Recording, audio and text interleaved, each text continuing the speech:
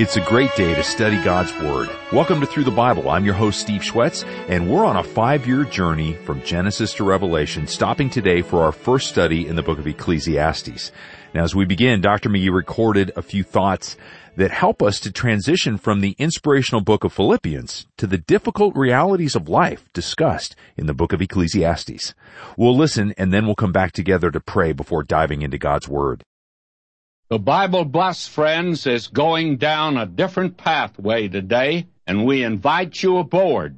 We have left the New Testament and that wonderful epistle to the Philippians. Now we have returned to the Old Testament, and we are going to begin today in the book of Ecclesiastes. And I'm very anxious for you to have this first message we're going to give on this book, because this is different from every book of the Bible, and it has a very special message for man in this day. And it's like coming out of the clouds from Philippians and coming down to the earth with a great bump when we come to Ecclesiastes. This is the book of man under the sun, who has found that life is vanity of vanities. And as we're going to see, that means emptiness. And how many people today who have all of the things of this life, yet they are bored to tears, they do not have contentment, and they are running to and fro like little ants. Only ants are busy doing something. These people are not doing anything. I think that we might be able to tie these two books together with a very wonderful poem that is very familiar to many of you that are listening in today. But it will tie the book where we see this man in Philippians out on the race course of life, pressing toward the mark for the high calling of God in Christ Jesus. And now a man that's trying to find that the things of this world will satisfy. And he finds that they're all nothing in the world but a balloon filled with hot air. Not even filled with hot air. Filled with nothing. And here's the poem. My life is but a weaving between my Lord and me. I cannot choose the colors. He worketh steadily. Oft times he weaveth sorrow.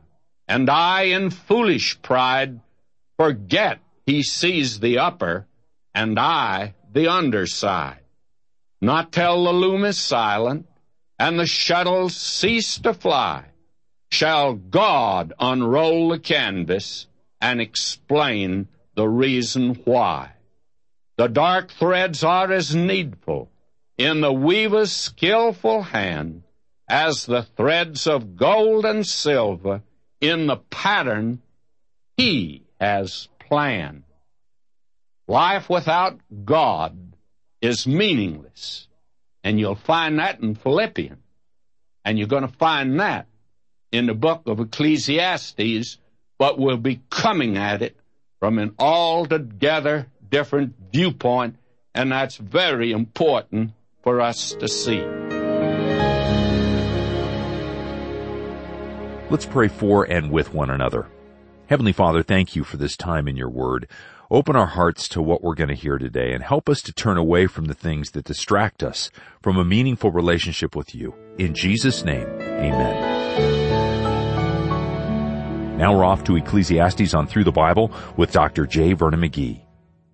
You'll recall that when we were back the last time in the Old Testament, we took the book of Proverbs.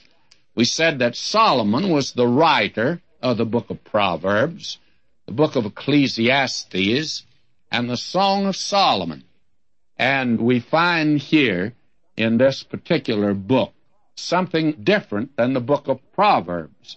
There you see the wisdom of Solomon, and here you'll see the foolishness of this man. And Solomon is the writer. I think it's very well established among conservative expositors that Solomon was the writer, there's certainly no reasonable explanation for the book other than that Solomon was the author of it. And it actually is a dramatic autobiography of his life when he got away from God. Ecclesiastes, the word itself, means preacher or philosopher. And I rather like the term philosopher better than preacher here because it's being misunderstood. Now, here it's important to see the purpose of this book. The fact of the matter is, you've probably noted that I give an introduction to every book of the Bible that we study. And I think that the purpose of any book of the Bible is important to the correct understanding of it. We need to get off and get a perspective of it. We need to put the telescope down on the Word of God before we pick up the microscope. And here is a book where I think that that's probably more evident than in any other book of the Bible. Here you have human philosophy, apart from God, and it must always reach the conclusions that this book reaches. It's inevitable that that come about. Therefore, there are many statements that you and I are going to find in this book will contradict certain other statements in Scripture. Actually, it almost frightens us to know that this book has been the favorite of atheists, and they've quoted from it profusely. An example of that is Volney and Voltaire. And today, the cynic and the one today who is critical is apt to quote from this book. And then it's quite interesting the number of cults that use passages from this book because they can take them entirely out of context and give them an entirely wrong meaning. Now, man has tried to be happy without God, and it's being tried every day by millions of people. And this book shows the absurdity of the attempt. Solomon was the wisest of men, and he had a wisdom that was God-given, and he tried every field of endeavor and pleasure that's known to man, and his conclusion is all is vanity. Word vanity means empty. It's all empty, purposeless, and you never attain satisfaction in life by following this process. Now, God showed Job, a righteous man, that he was a sinner in God's sight. Now, in Ecclesiastes, God showed Solomon, the wisest man, that he's a fool in God's sight. Believe me, this is a place where there are a great many professors today, PhDs, THDs, and preachers today could learn a great lesson, that in spite of all their wisdom, in spite of all the attempt at being intellectual, that man in the sight of God is a fool. And that, my friend, is something that's hard to take. That is for some who put emphasis upon their IQ and the amount of information that they've accumulated. Now, it's quite interesting to find the estimation that certain men have given of the book of Ecclesiastes. Now, in this book, we learn that without Christ, we cannot be satisfied. Even if we possess the whole world and have what men consider today the thing that is for their heart's content, the thing that should satisfy.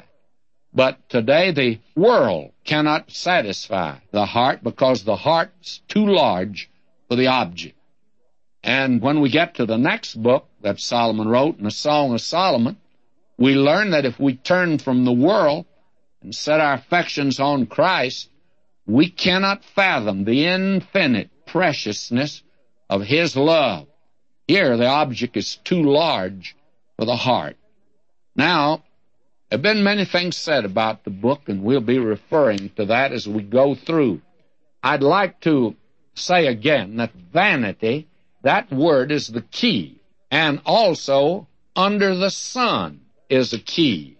And very frankly, there is another expression, I said in my heart.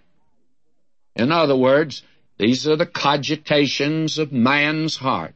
These are conclusions that men have reached through their own intelligence, their own experiments, and the conclusions are not inspired, but the word that tells you about them is inspired.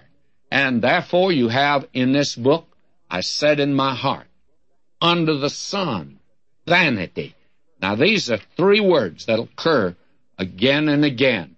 For instance, vanity occurs 37 times, under the sun occurs 29 times, and I do not really know how many times that I said in my heart occurs. I haven't made a study that far along.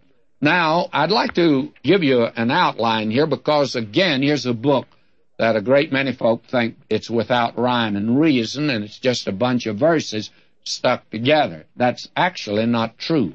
What you have here is a problem that is stated, and that's in the first three verses of the first chapter. And then the experiment is going to be made, and the problem is stated that all is vanity in this world.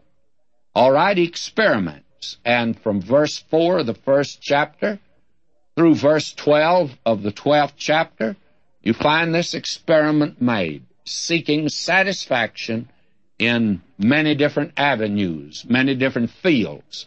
There'll be science, or the laws of nature, wisdom and philosophy, pleasure, materialism, living for the now, fatalism, egoism, or egotism, religion, wealth, morality.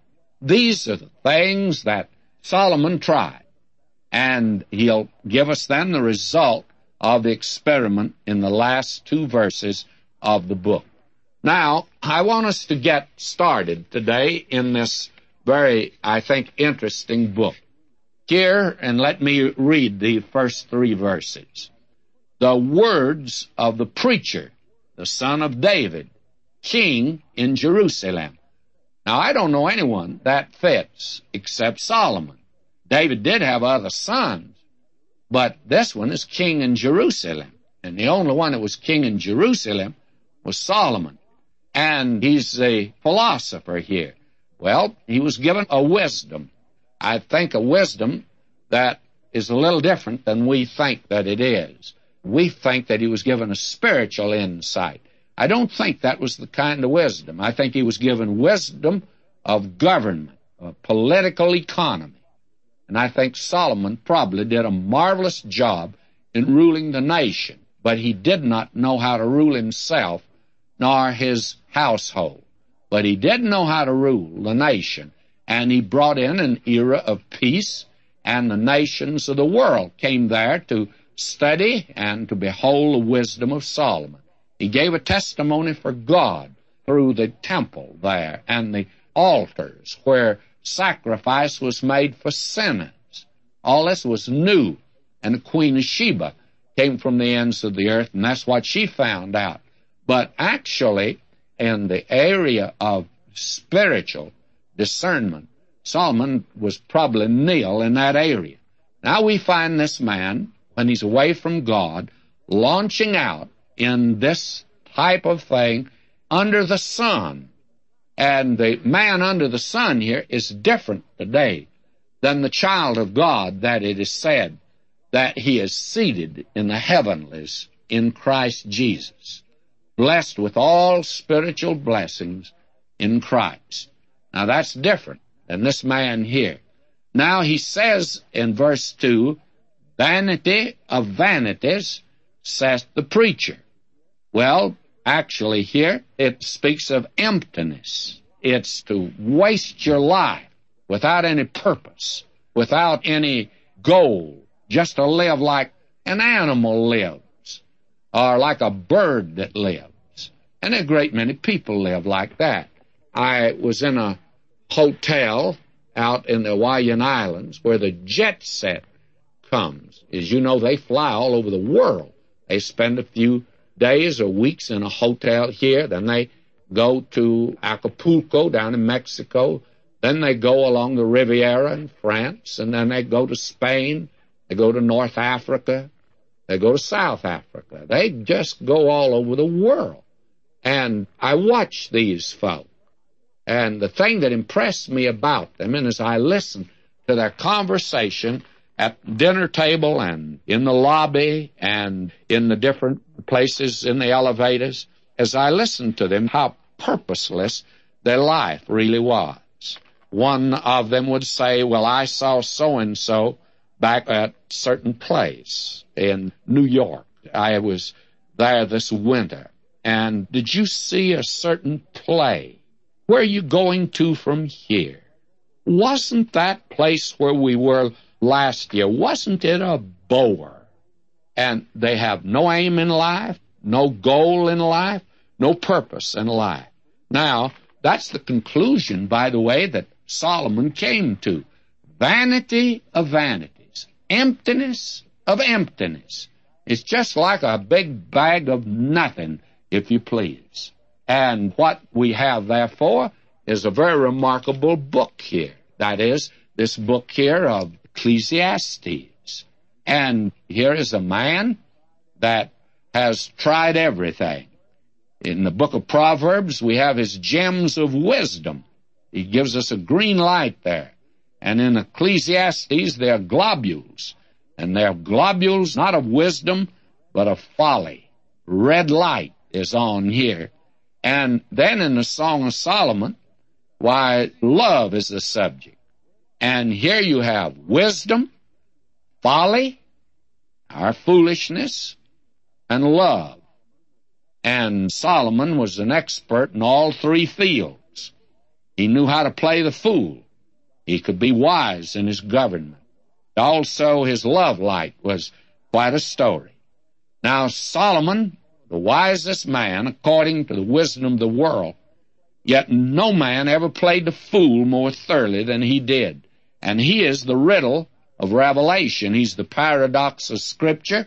He's the wisest man and at the same time the biggest fool. And this book in Ecclesiastes is going to reveal that. Vanity of vanities. All is vanity. So that what we have here in Ecclesiastes, this is the Bible's Alice in Wonderland. It's the Disneyland. He tried all the rides of this life. And Ecclesiastes has been called, as we've indicated, the dramatic autobiography of the life of Solomon when he got away from God. Here is life without God, under the sun, a man walking and talking under the sun. The man that you see today, you meet them today, trying to get something out of life. Now, there's another class of people that I meet in motels and hotels as I go around. They are the ones that are conventioneers. They attend conventions. This is the day of conventions. And I've just recently been in a motel where there was a great company of people there that were attending a convention. And again, you can listen to the conversations. Different than the others, but they're looking for something. They had a big cocktail party the night before. They had a big bus, a big beer bus. And they had a big show. They put on a big banquet. They've tried it all. But there is that note of bitterness, and there are the dregs that are left in the glass of life. And that is the thing here. And you find this man now making an experiment. He's going to squeeze the juice of life out of the dry rocks of this mundane existence down here. And now he's going to begin. Now verse 3 says, "What profit hath a man of all his labor which he taketh under the sun?" Now let's understand, this is under the sun. This is man's viewpoint. God's not given his viewpoint here. This is all under the sun. This is not under the sun and over the moon. This happens to be just under the sun. And it happens to be a picture of man apart from God attempting to find satisfactions in life. Now, the first thing that he tries is this matter of, we would call it science, or you can call it the laws of nature. He began to make a study of that. And that's interesting. Men today that have gone into the scientific field have spent actually years, in fact a lifetime, studying these laws of nature. And this book is remarkable in giving us these laws of nature. Now, will you notice he found this to be true? Listen to this, verse 4. One generation passeth away, and another generation cometh, but the earth abideth forever. Now, the earth is permanent. It has a stability that man doesn't have, because man is merely temporary. And you have now contemporary man. He's a little different than the man of the past, and probably be a great deal different from the man of the future. But man's temporary, and the continuity of mankind is maintained through births. In other words, you and I weren't here 100 years ago. I don't think many of you were. And you and I won't be here 100 years from today. In fact, there's some of us won't be around much longer. But mankind will continue, and it'll continue through births. Now, he's noted that one generation passeth away, another generation cometh, but the earth abideth forever. Man is a transitory creature, and that is one of the things that makes this life actually, if you want to look at life today in terms of this life only, may I say to you that man is the most colossal failure in God's universe. Why, he's just around here a few years. Why, these redwood trees up here in Northern California that I drove through, some of them there, that were here when Christ was on earth. And they are around quite a while, but after all, they're just really little primaries. They haven't really been here long. The rocks around us, they tell us, been here millions of years, billions of years. I don't know. I don't think they know either. But you and I are on an earth that's been around for quite a while. It was here before man got here, and it's going to be here after most of us leave this earth.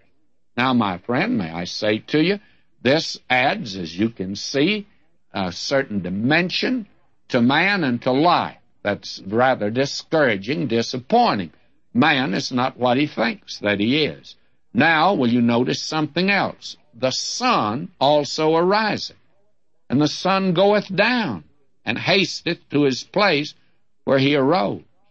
You know, Solomon, with all that he had, found life monotonous. There was that sameness to it. Tried to get away from it. People today doing everything under the sun. Most of us have sand in our shoes, itchy feet. We're running everywhere, going everywhere today.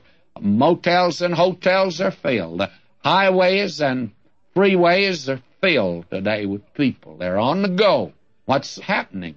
Well, looking for satisfaction, getting away from the boredom and the monotony of life. And I say to you, if you're just going to look at man as he is today, apart from God, it's not a pretty picture, my friend, and that's what Ecclesiastes will present to us. May God richly bless you, my beloved.